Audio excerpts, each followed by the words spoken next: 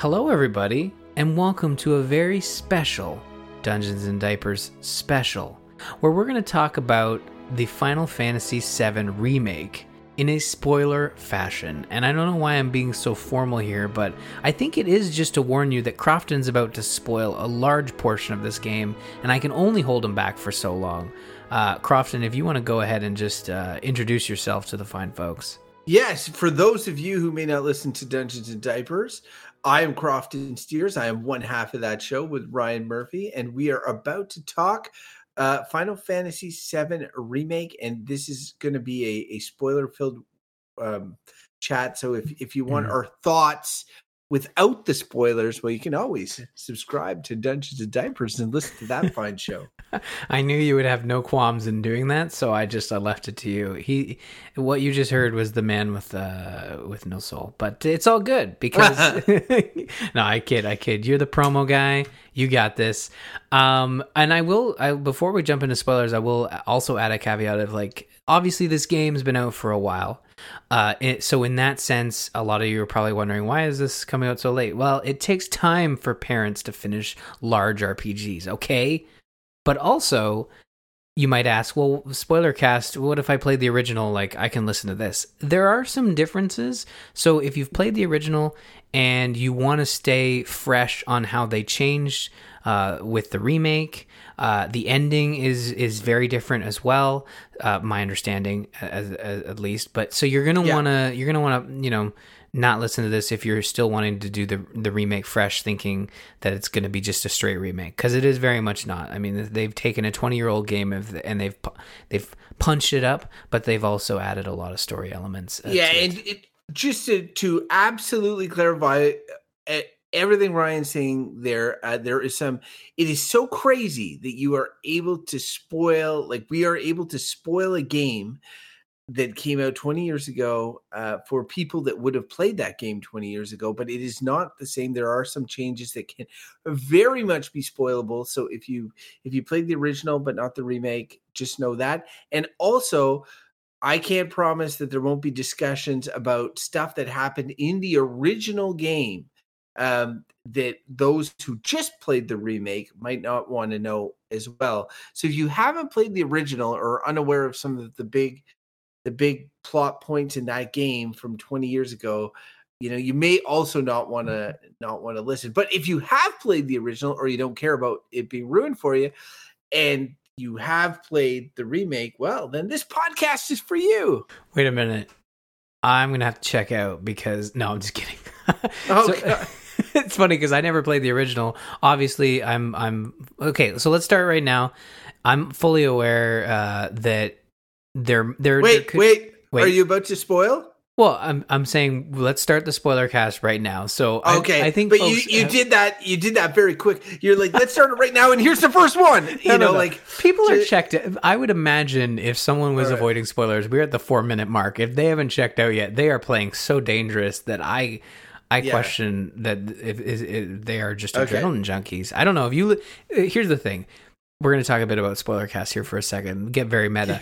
If you see a Spoilercast pop up in your feed, do you download it and listen to it thinking, I don't want to be spoiled, but I want to see how far I can get? I think and I'll say this specifically to a Final Fantasy VII Remake Spoilercast, I saved it in my podcatcher and deliberately didn't download it or put it in my playlist so it wouldn't play without me knowing. I don't even start them.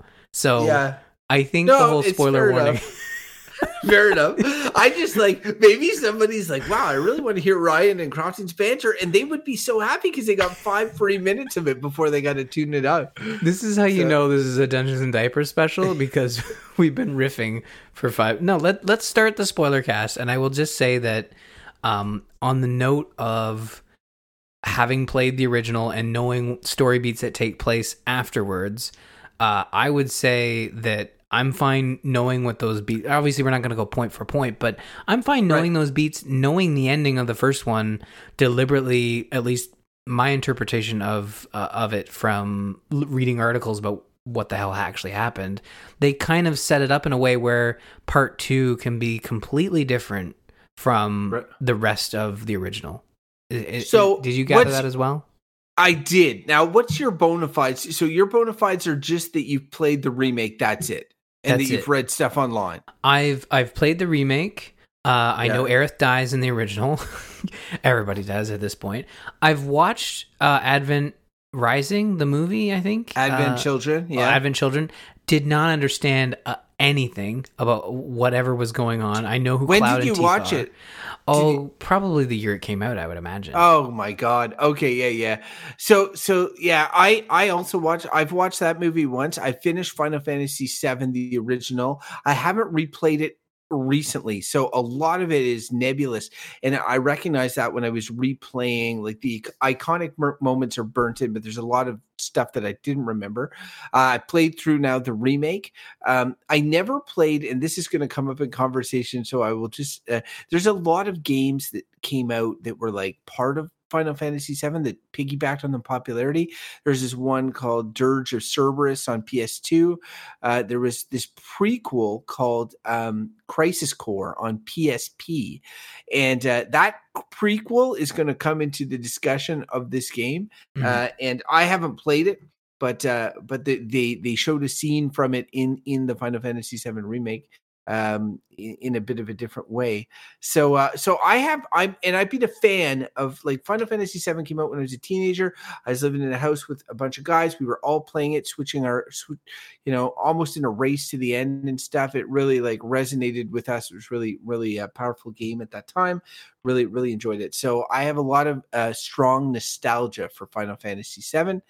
And I think that this game sort of preyed on that. Before we get too far in Ryan, with having no nostalgia, like, how did the opening of the game, like when you started playing, did it grip you right away, or was it like, or was it sort of like, oh, this seems dated? What was your feeling? Well, see, I described this on the Gamers Inn as how do I say this? Is sort of like sympathy nostalgia, in the sense that I understand how much this game means to people. And I had friends growing up. I was a Nintendo house. I had friends. What? Come on. Of course I had friends. I'm as charismatic as they come. But I had friends back in the day as well. I didn't just develop these skills over the last couple of years. But I was in a Nintendo household. I had friends that were PlayStation households. We got along famously, even to the point where every time I'd go to their house, I remember them showing me their PlayStation and then showing me, like, look at this game that comes on multiple discs. I'm like, well, Mario 64 comes on one cart and I just plug it in and I go.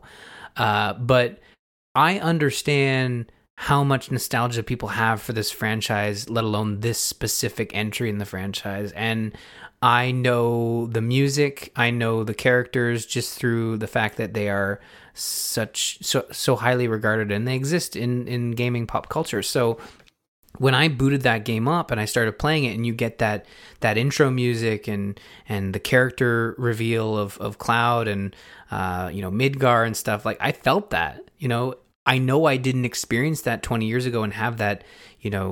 This, to me, the closest comparison I can have is if they remade Super Mario RPG and 20 years later, that would be this. I would probably the closest feeling I could have to someone who had played Final Fantasy VII and then played the remake, in terms of a nostalgia, shot in the arm. So I really felt it, but I never played the original, but I knew of the music, and it really grasped me. It was it felt like they updated it, yet nailed it at the same time with that look and feel. Music was nailed for sure. And that's, I would say 50% of all nostalgia and positive feelings with regards to Final Fantasy VII are in relation to its music. And so they really nailed that part of it. So what I'm just going to do quickly here is run through what was done in this remake, how it's set up, and how this leads into spoilers, and how it's possible for a remake of a game this old to have spoilers. Like, it seems ridiculous, but it here we are. So what it essentially is a game that is not the full Final Fantasy VII. It is set only in the first part, which is the city of Midgar. And when I originally played Final Fantasy VII, it was the first Final Fantasy up until that point that did not have a world map or anything like that. Now it does, but you don't know that until multiple hours into the experience. Like you're in an urban environment going through this huge city made out of multiple sectors, taking the train, everything, every scene leads into another scene, leads into another location. Contrast this to previous Final Fantasies, you're in this giant open world. It's crazy. Like, and you start to get used to it. And 5 hours in, once you've had this giant experience in Midgar, because 5 hours is a sizable experience. You fought all these bosses, you've done all this stuff. You walk out of the city of Midgar, and whoa, you're thrown into this world map, and you realize, holy smokes, this world is just beginning. I think you actually have to do one of those disc changes at that time, Ryan, like where it's like insert disc 2. So you kind of know that there's a lot more because you're still on disc 1. And so this remake is just the Midgar section, and they were open with that. Midgar is the city section. They were open with that. They said it's just going to be this, and I was really curious. I'm like, how are they going to make this so that it's long enough to be warrant the full price tag? And obviously the production value is through the roof, graphics super nice, all of that sort of stuff. But they did that in 3 main ways. One is that they added like content to flesh out the characters and all of this.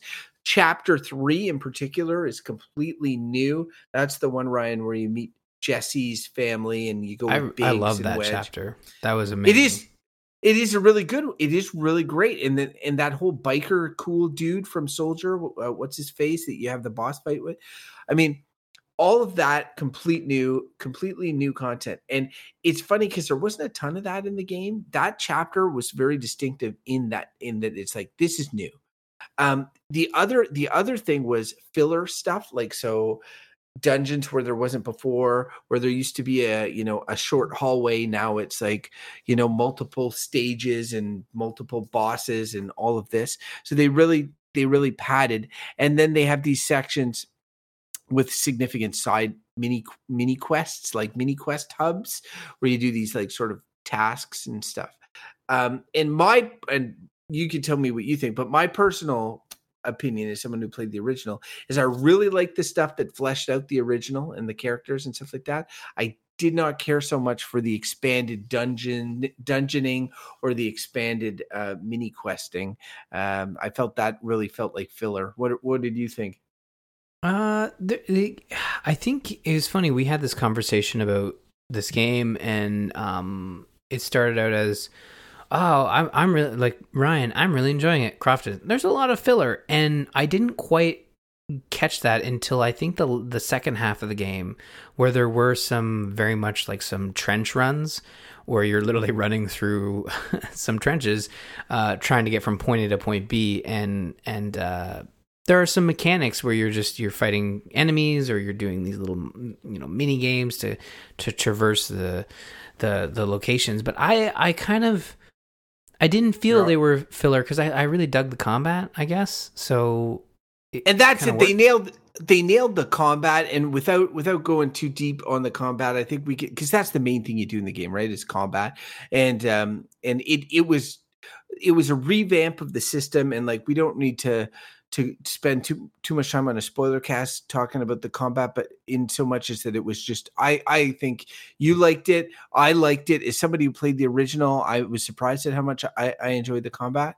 Mm-hmm. Me too. So I honestly, I played Final Fantasy 15, which has this active, combat.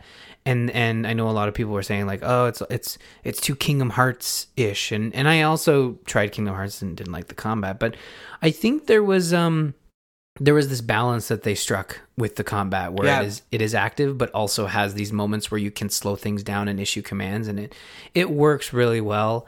But I was also surprised that I liked the combat, because I felt like the combat and even the story for that matter. I honestly went into this game not anticipating greatness. I was like, this is the only way I'm going to play Final Fantasy VII, because I've tried to go back to the original, and it's just, I'm sorry, but like PlayStation games do not hold up. And there's very few N64 ones that do, but there's not many PS1 games, and Final Fantasy VII is not one of them, unless you probably have that nostalgic feel. It is really funny because for me, I would be like, those RPGs would be the things from the PlayStation 1 that would hold up, maybe.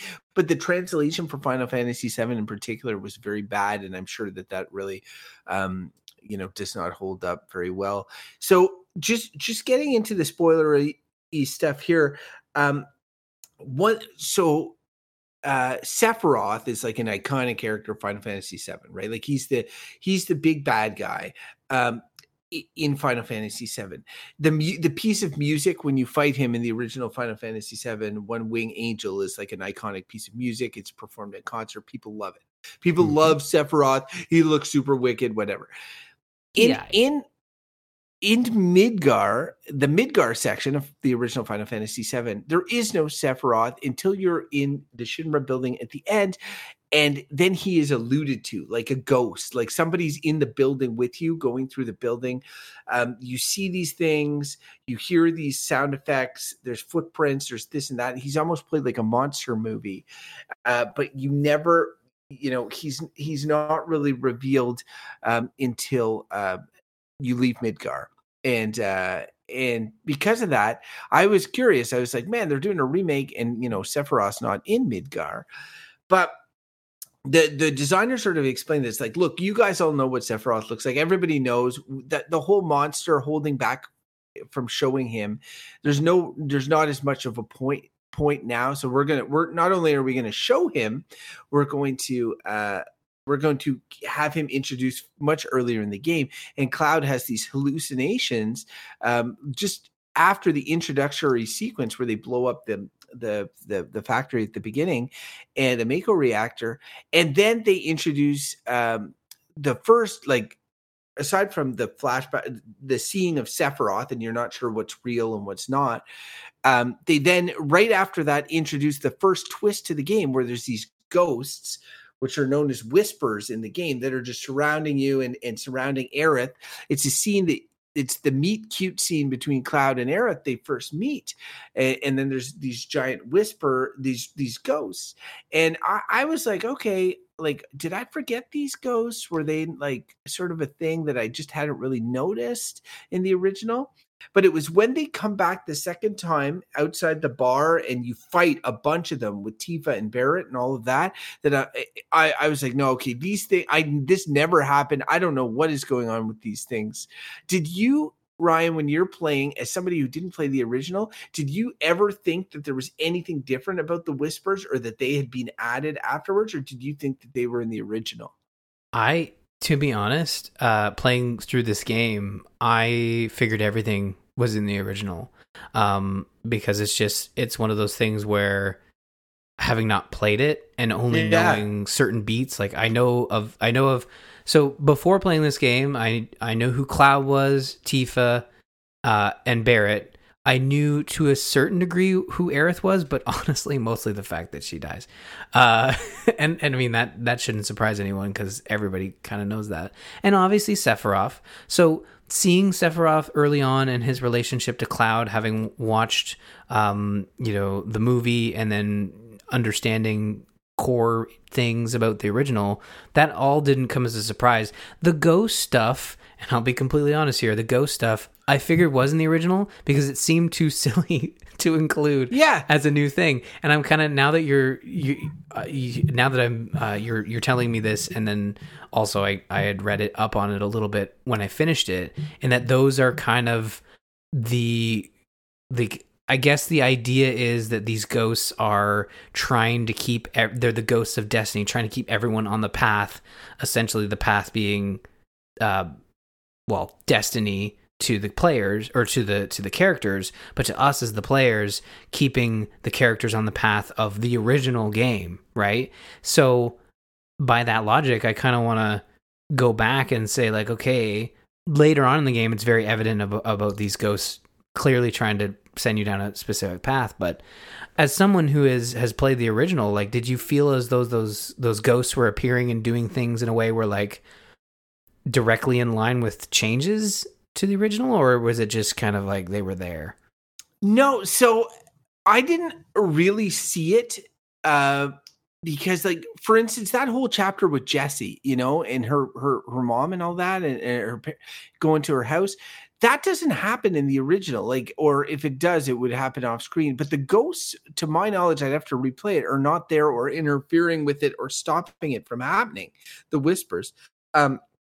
So I never really like and it's been so long since I played it that there are some beats that it was unclear to me, like, what was different. Like, I guess the first time the whispers appear, Cloud and Aerith don't spend that much time talking, and they're trying to be force them to move along and stuff, as they did in the original to escape. And like, it's the same when Cloud falls through the church. And Aerith's helping him, and then the whispers take over sort of the church and all this, and they're everywhere. I'd have to go back and really get a sense, like looking at the original and looking at the remake, how that worked. But I have to say, like, Ryan, I was kind of like, I went through this period where I was like in love with the game at first because it was hitting all my nostalgia buttons. Then I was starting to hate it because it was like such a grind in so many spots. And I just was like, oh my God, get to the next story beat, like what's going on. And I dropped for a really long time and had to be forced across the finish line practically.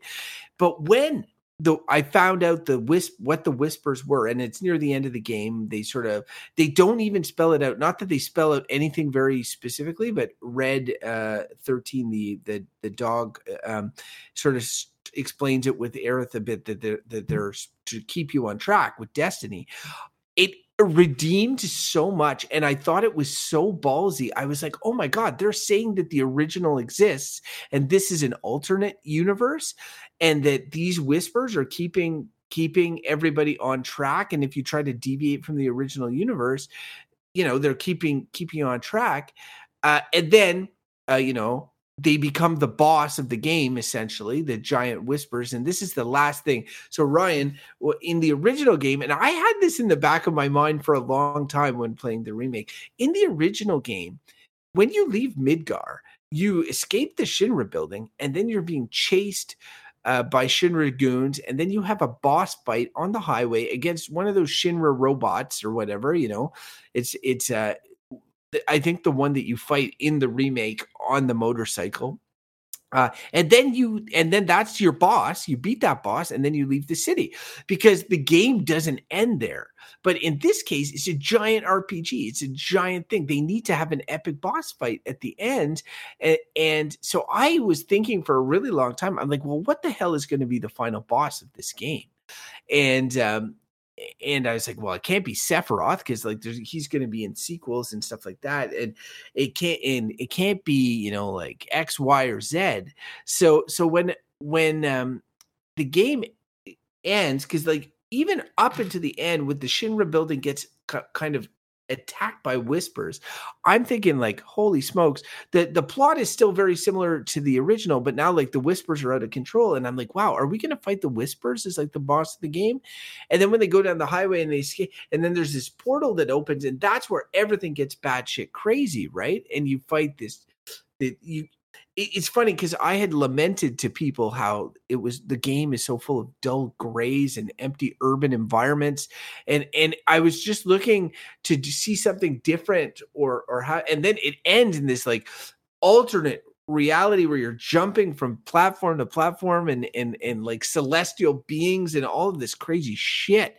I was having a hard time. I'm like, okay, so what are we doing here with the whispers? And then when I defeated the whispers, and then Sephiroth comes out, and then Sephiroth's talking to Cloud, like, I just felt that it was hard to follow, even for somebody that knew Final Fantasy. I had to read articles afterwards to kind of decode it. And I can't imagine what somebody like you would have felt at that point, being like, what the hell is going on? I had to read articles as well afterwards. And I think once I read, I think it was a US Gamer article that really laid it out for me, because having beat it months after it came out, there was already these like, what the hell just happened at the end of Final Fantasy VII? And I think knowing the interpretation being that this is an alternate universe where these ghosts of destiny want to put you down the path of the original game, but the whole point of the game is to fight against destiny, and then the end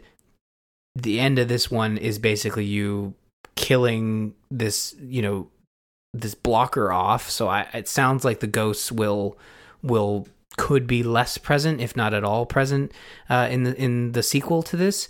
But it's odd, and it's so ballsy from Square Enix to be like, we're gonna, like, they don't even tell you.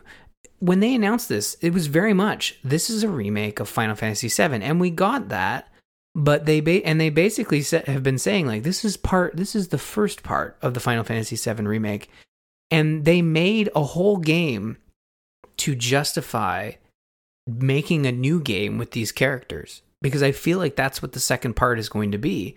It's going to be a new adventure with our favorite characters that came out of that original Final Fantasy VII, and it is just such a unique, creative, expensive way to do this. And I mean, there are not many of these companies around that will take such risks with such a high profile franchise, let alone entry in that franchise. It's such a Square Enix move, because you mentioned all the spin-offs and the movies and all that for this specific entry in this franchise. It's like only Square Enix would do this. It's true, and it's funny because it's like, it says the game ends with the unknown journey will continue, with the idea that we don't know what the journey is now, because you've killed the Whispers, and the Whispers are what's keeping us on track from deviating from the core timeline, if you will. I was like just on a paper, like on a front level, like. So most of the game is accessible to a new player until like you come in, you can play it not knowing anything about Final Fantasy VII. It's really like, okay, Shinra's bad, Avalanche good. You're figuring out all this stuff. You're going through it. And then there's like this whisper stuff, but even that's accessible in the sense you're like, oh, it's a mystery. We're going to figure out about it. And then at the end, like when it becomes clear, like the whispers are, affecting destiny in this way. And like for me, the oh my God, really it clicked moment was when Barrett gets stabbed. And Barrett gets stabbed in this game in the exact way that Aerith gets stabbed in the original Final Fantasy VII. So like there's no Phoenix Downing out of this. It's like he's dead. Oh, I had no idea that was the case. Because I don't know how Aerith died. I just know that she dies. So essentially stabbed by Sephiroth is the answer. Right. And so he dies, and then that goes into a boss fight right away. So Barrett doesn't yes, he comes back, but he comes back after a boss fight. And I had a long boss fight with this Genova worshiper, whatever. And it's in this, and it took me like half an hour to win the boss fight or something. And that whole half hour, I'm like, oh my God, they killed Barrett. Holy shit. Things have gone off the rails here.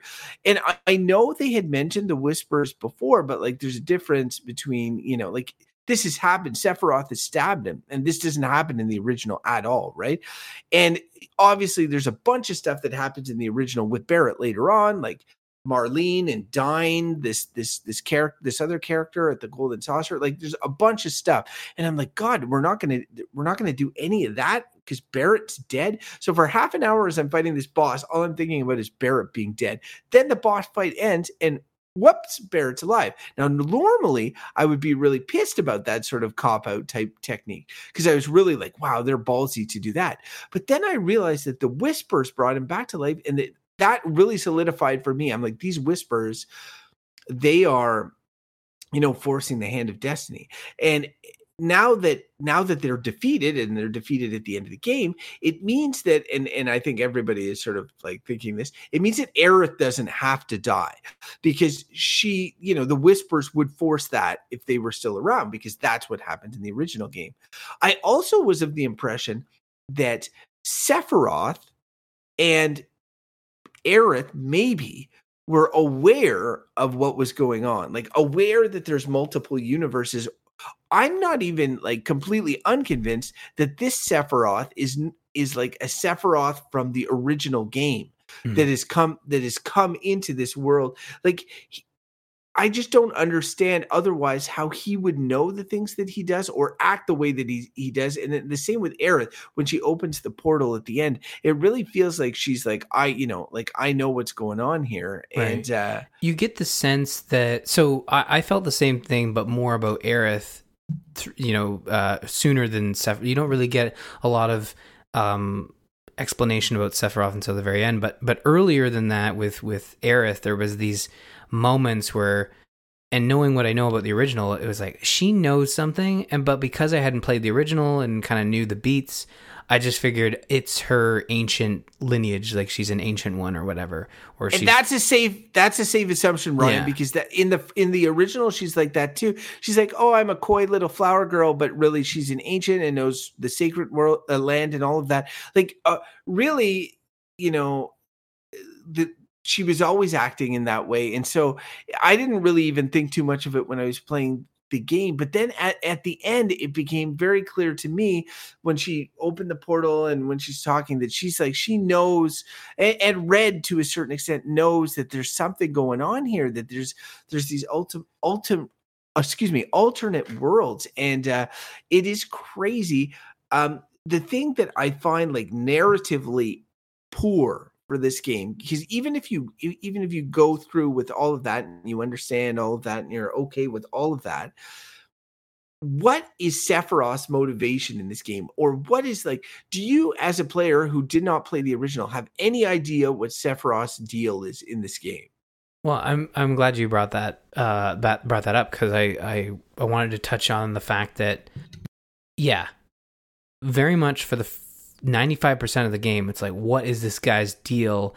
And I chalked it up mostly to the fact that it was some sort of post-traumatic stress that Cloud was experiencing due to the Mako poisoning, or just he had a really bad deal with this guy, and that was causing him to have these very vivid and very violent flashbacks.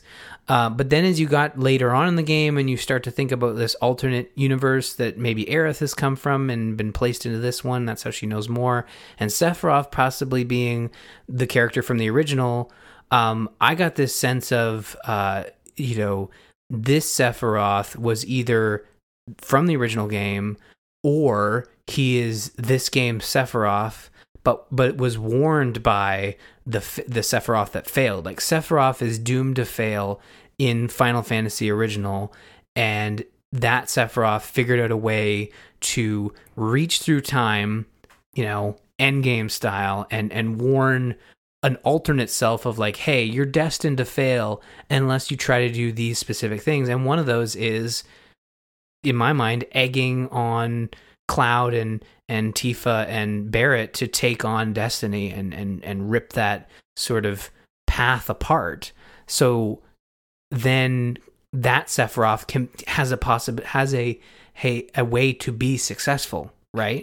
I get that, and I get that version, and I've read that as well. But like for me, it's like just taking the game at face value, right?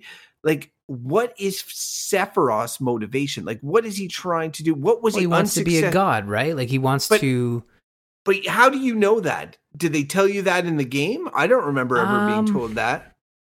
I don't think they tell you in the game, but he has that god complex. But I think what you get in the game is that he was this bad dude and is an ancient lineage, but was killed by Cloud.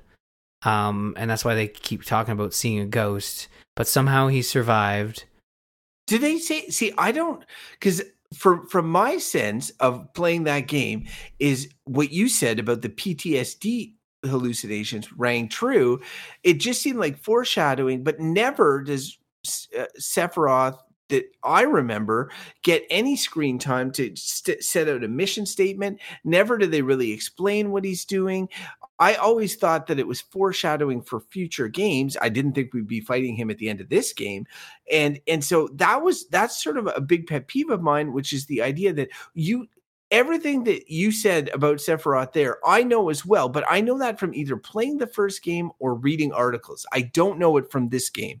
And I think it is one of those blind spots where, unless I'm missing something, it very much is, Sephiroth bad guy because of the PTSD you're experiencing with Cloud, but his motivation outside of just being power hungry, like every bad guy in a JRPG, I think you just, as someone who hasn't played the original, you make that leap of like, bad guy want power, therefore bad guy, is bad. And I think that's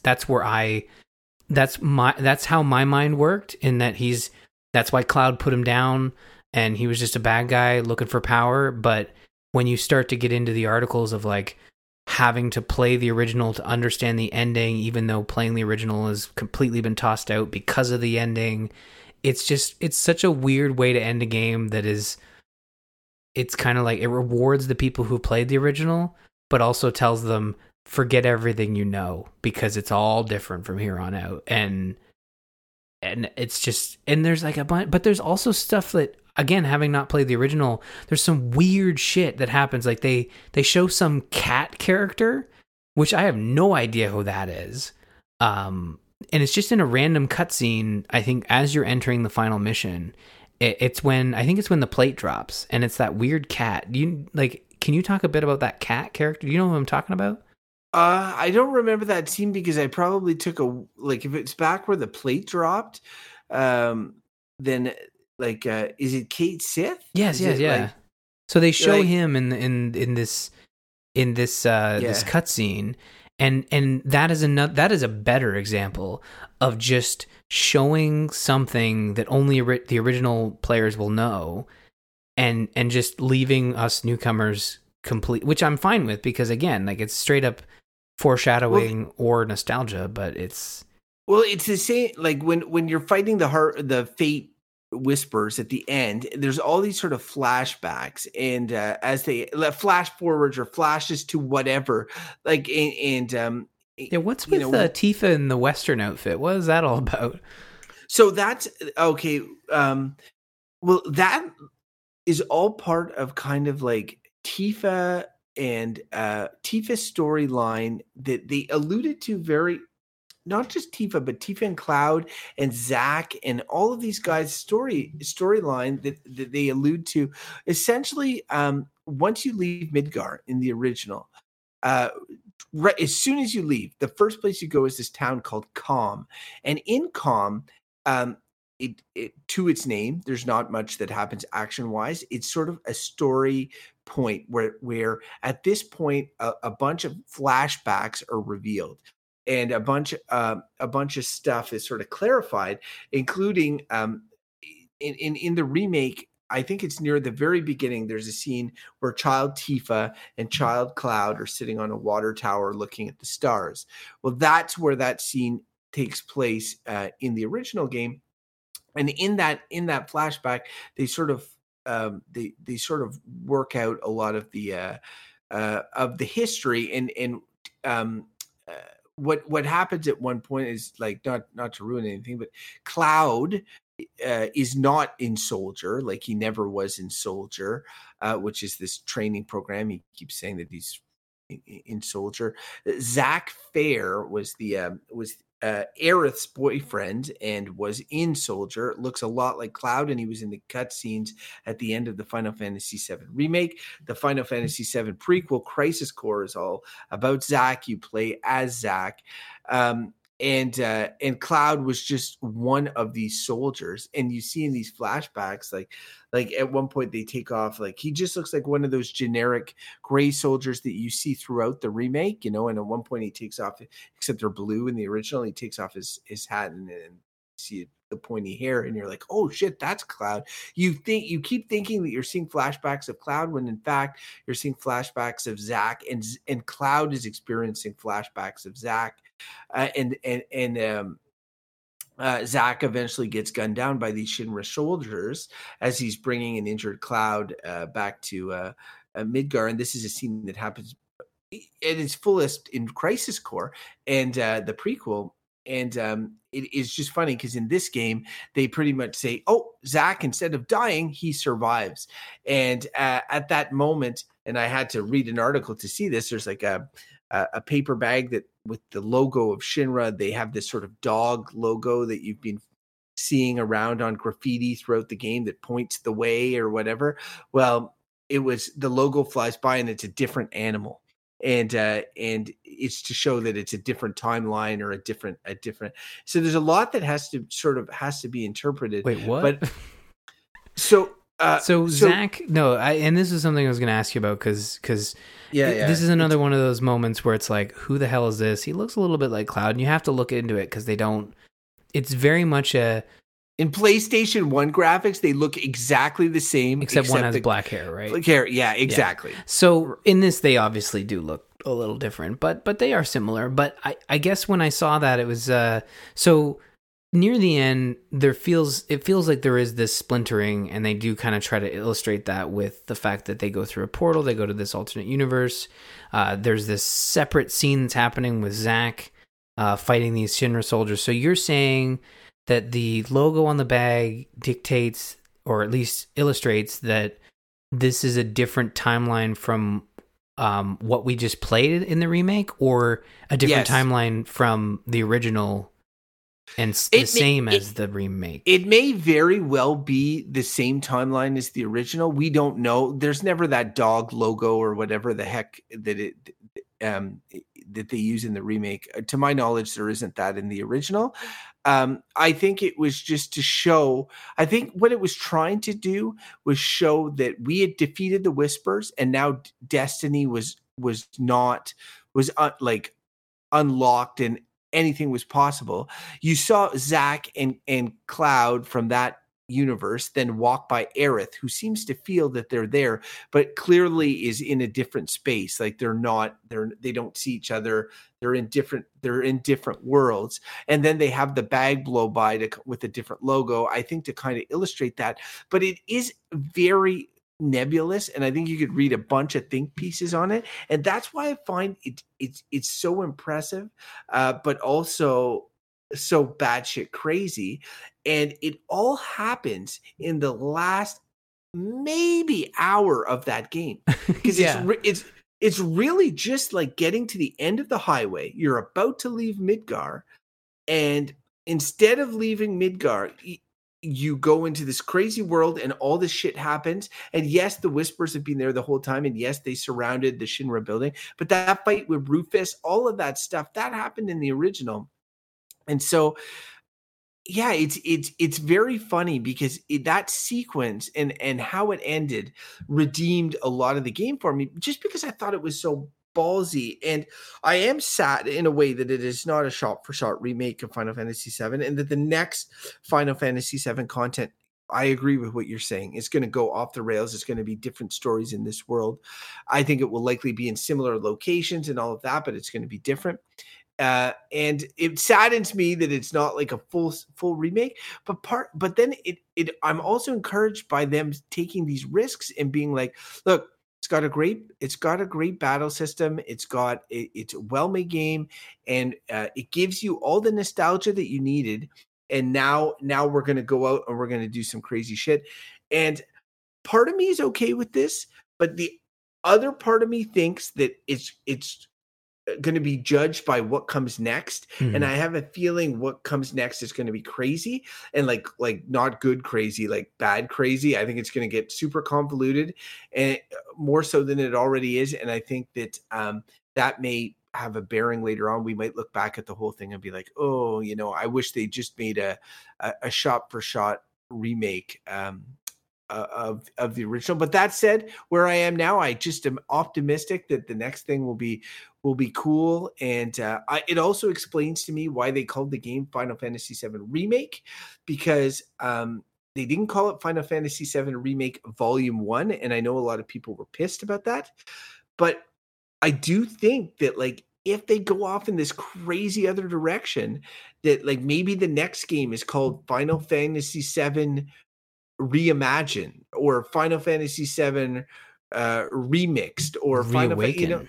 Reawaken, something like that. And that it's like, this was because this was mostly a remake. It was mostly a remake with some added stuff and some stuff that was, but more than not, it stayed true to a lot of the stuff, down to the gym workout mini games and all of that stuff. Like it's all the same. And so I do think that like it will be very interesting to see where they go from here. And I thought it was really impressive. So if you are at the end of that game and you're like, oh, whatever, I'm just going to listen to Spoilercast. I got 90% of the way through, but I can't do another set of stairs in Shinra Tower. I would say to you, like, I don't normally say this about games. I normally say put it down when you're sick of it. But in this case, I would say, just try to get to the end. You're right there. If you're in the Shinra building, like you got a few more hours, and the end is like will be a head scratcher. But I think it's rewarding enough. And honestly, it has been the basis of most of what Ryan and I have talked about. Because is the end. Well, it's one of those. It's one of those head scratchers where it's nice to be in on the conversation, right? Where I've heard of games that I probably might have enjoyed if I had the time to play them, but I'm not involved in the conversation of discussing the ending or the story beats. So that's really tough for me, and that was the main reason why I was like stoked to play this game and eventually beat it, because it had one of those endings that is totally can have a 1 hour conversation. And another one of those, and again, like another one of those would be The Last of Us Part 2. And for me, it's like I have to maybe not be part of all those conversations, but at least know what's going on when those conversations are happening, like through podcasts or videos.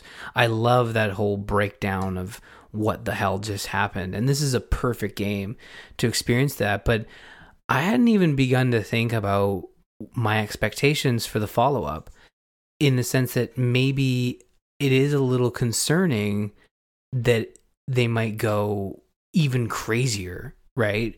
That is a little alarming, because I don't know if I can do crazier. Like, I kind of like the fact that they sort of grounded this one with that 20-year-old design doc, right? And I know, like, current Square Enix Final Fantasy adventures and Kingdom Hearts especially, it's too wild for me. It's too out there, it's too wacky, too crazy. So I hope they hold back a little bit, that like I don't want them to go off, just crazy, like out there, I want them to kind of still continue with these characters. They have a path forward. They need to stop Sephiroth, right? But I don't think they need to make it crazier, right? I've just found that the Final Fantasy games used to be, to me, like these tight narratives, like not super tight. Every question is answered, T is crossed, I's are dotted, but they were pretty character focused adventures that had a beginning, middle, and was all sort of tied in a bow afterwards. Then they got kind of like, they would never do sequels. Like, you never needed to play another Final Fantasy to get a Final Fantasy. You could start 8. If 8 could be the first one you ever play, 9 could be the first one you ever play, and it was a self-contained story with new characters. Now they started, 7 was where they tasted that pot of gold, where like, let's do an expanded universe. People want more of this. We can make some more money.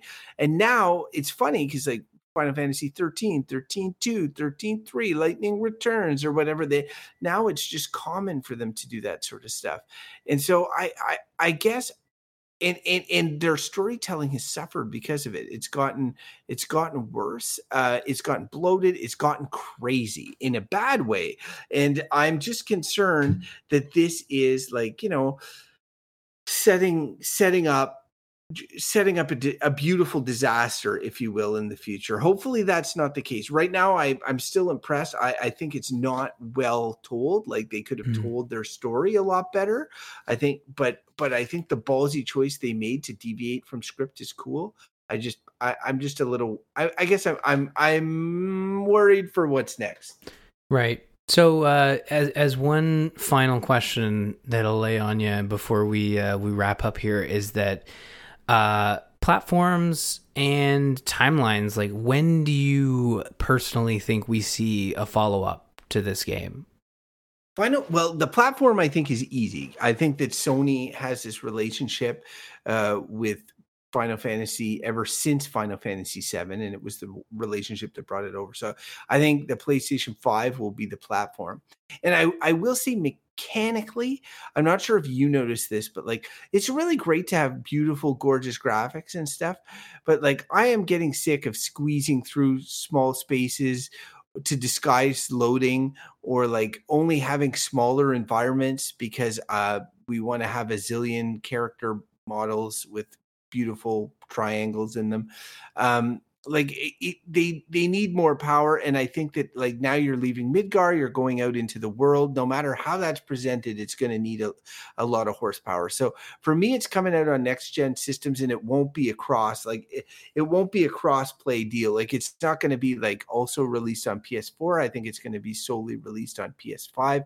I wouldn't be surprised if they do the exact same thing they're doing with regards to PC release, which I think it's a year they're waiting.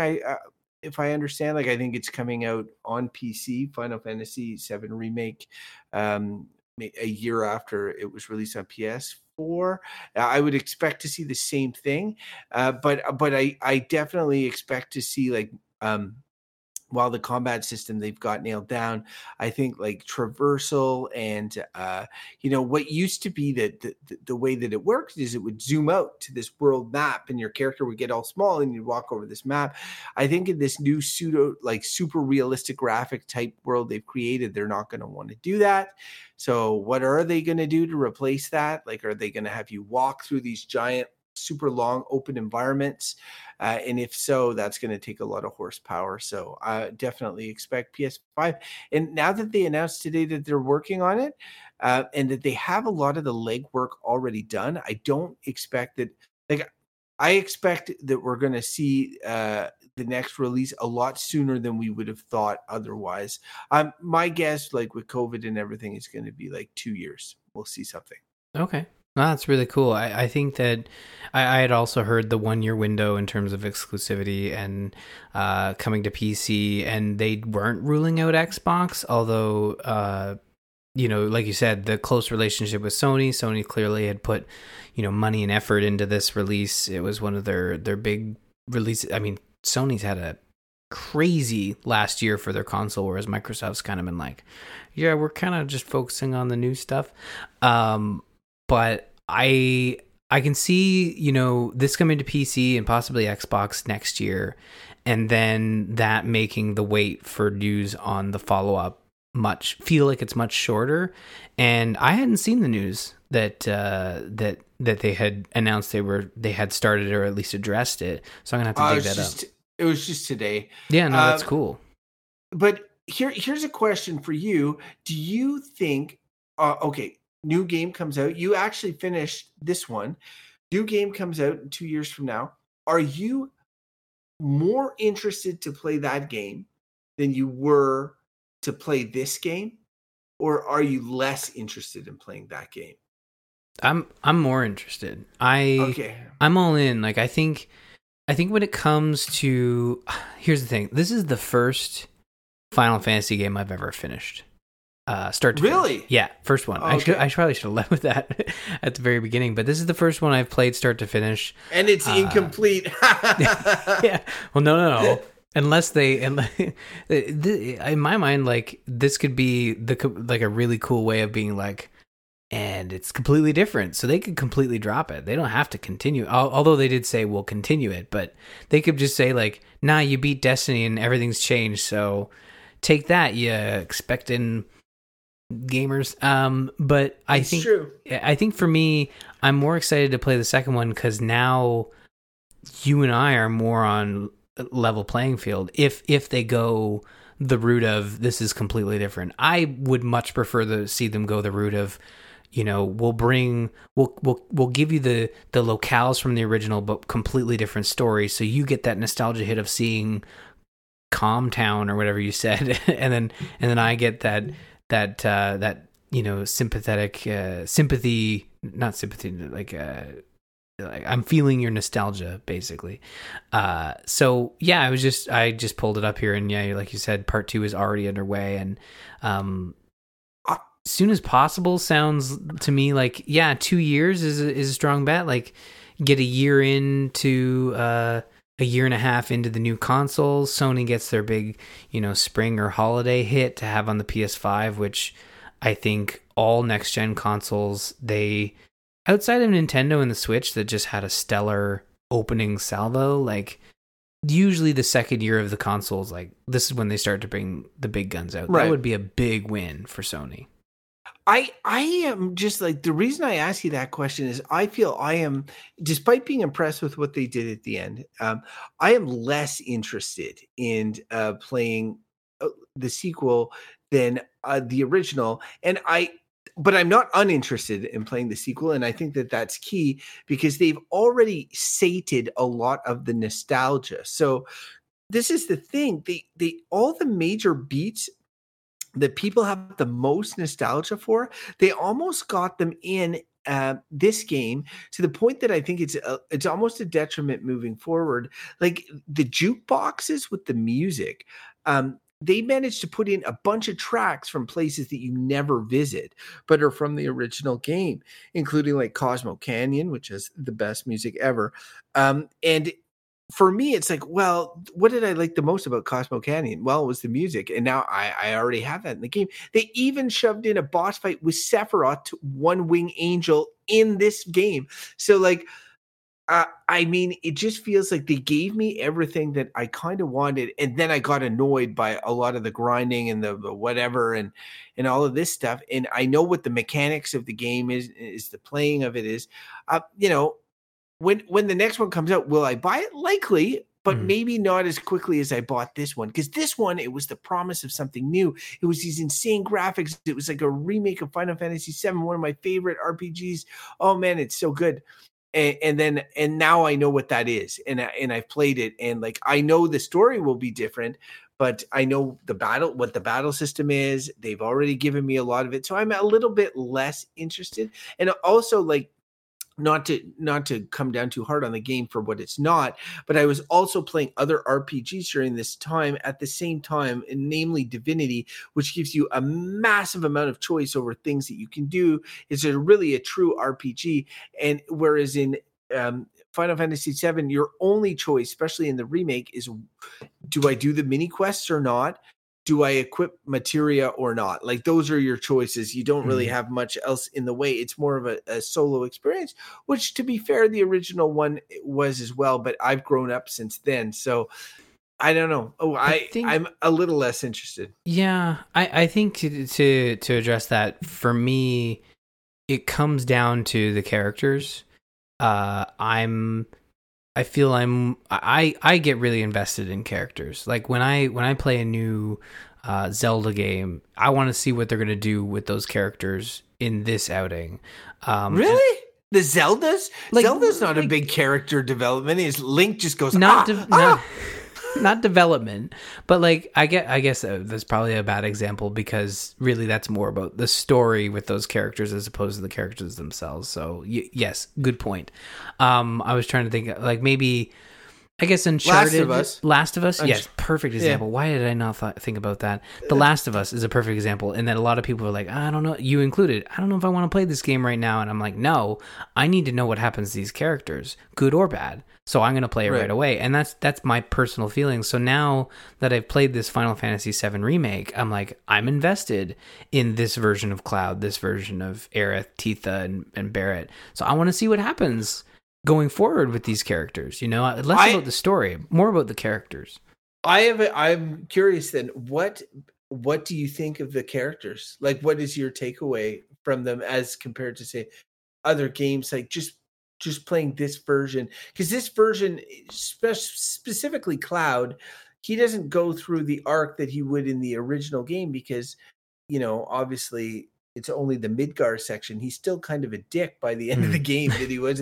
He's a little softer, but he's still like, I guess, like, because for me, it's like those characters, they appealed a lot when I was younger, but now like Barrett is a bit of a caricature, obviously. And even with the Marlene stuff, it's kind of like, and Tifa and Aerith were done much more justice this time around, but I would say neither of them have like I guess like their character designs are cool. They look cool. They but look like, cool. I think where it comes down to is that I fully embrace the 90s of this game in that these characters, I'm not saying like this is a great character for 2020. No, this is a great 2020 vision of a 1990s character, and I love that. It's true. And it's such... It's a good point. It's not my nostalgia for the character. It's my nostalgia for what characters were designed like in the 90s.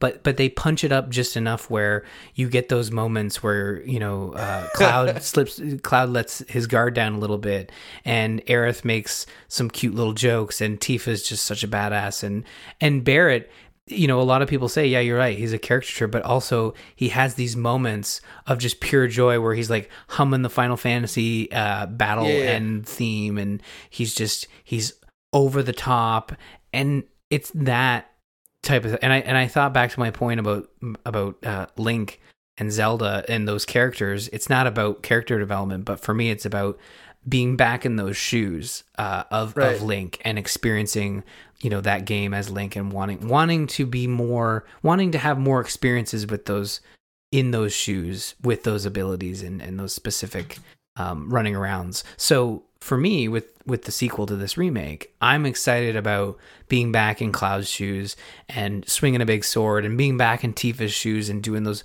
epic combos. And again, getting back to the combat, like Tifa was probably my favorite to control combat wise. Like I love that they gave every character their own feel in terms of combat. And that's crazy to me. I did too, and it explained to me why they limited characters so much, because they do. It's almost comical what they do to avoid you getting more than the party limit. Like when your whole party is together, they start split. You know, near the end they split you up so that you only have a certain amount of characters. I remember asking Bo early on, I'm like, "Do you ever have everybody at once?" And he's like, "No, not really." And it is kind of funny, because Final Fantasy VII, like many of the Final Fantasies of that time period, you get an airship. You fly around the world, and then you choose your party members from the airship, a la Mass Effect in the Normandy, right? Like, so you're like, I'm going to bring these party members, and sometimes for story beats, you need to bring certain character members, party members. But like, I was curious if they were going to how they were going to handle it, because it's a game that just has one extra party member. Like, it's really like, how were they going to manage it? Like, when were you going to have to pick? And you never do, which is almost comical, but to that effect, that it allows them to go deep on each character and make them feel really different and play really different. And each character also gets at least one scene where they go solo, right? Like Tifa has her jumping over the chandeliers type scene in the Shinra building. Barrett falls through a floor one point when the plate comes down and goes through and gets to shoot rubble with his gun. Cloud obviously has a bunch of scenes. Aerith even has a scene at one point where she's got to get the kid back to the bar and all of this. They all have a scene where you solo play them, and I think that that's really really cool as well, to allow you to kind of identify with each character. And so, I really do like the character work that they did also to build on them, because, and it's tough. It's tough, like the 90s-ness of that game, where it's like, there's a lot of the text. I said poor translation, but Cloud, one thing Square Enix did a lot of its games was have these 3 little dots to say that somebody's not responding. And it's to make it like seem like an awkward silence. So, Barrett says, "Don't you hear the planet crying out in pain?" And then Cloud says, 3 little dots, ... And you're just like, whatever. And in this, they essentially just replaced ... with groans and grunts. And that really threw me for a long, long time, until my friend was like, it's just like anime. That's what they do. Yeah, that's the Square Enix. That's the anime JRPG. Well, it's more than just Square Enix. It is anime and how they do things, and I got to learn to deal with it. And at one point, I was able to just forget about it. But it was a long time of me being like, oh my god, if he grunts one more time. And sometimes there'd be these conversations where Cloud in particular would just be like, like, and you're like, what the hell is going on? Yeah, there's a lot of that. And I mean, on that note of us grunting, like that. Don't clip that.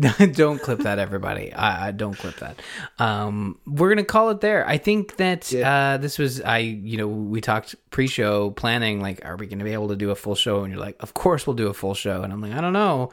And we did, and some. So I'm really glad we were able to do this. We were able to talk spoilers of Final Fantasy VII Remake.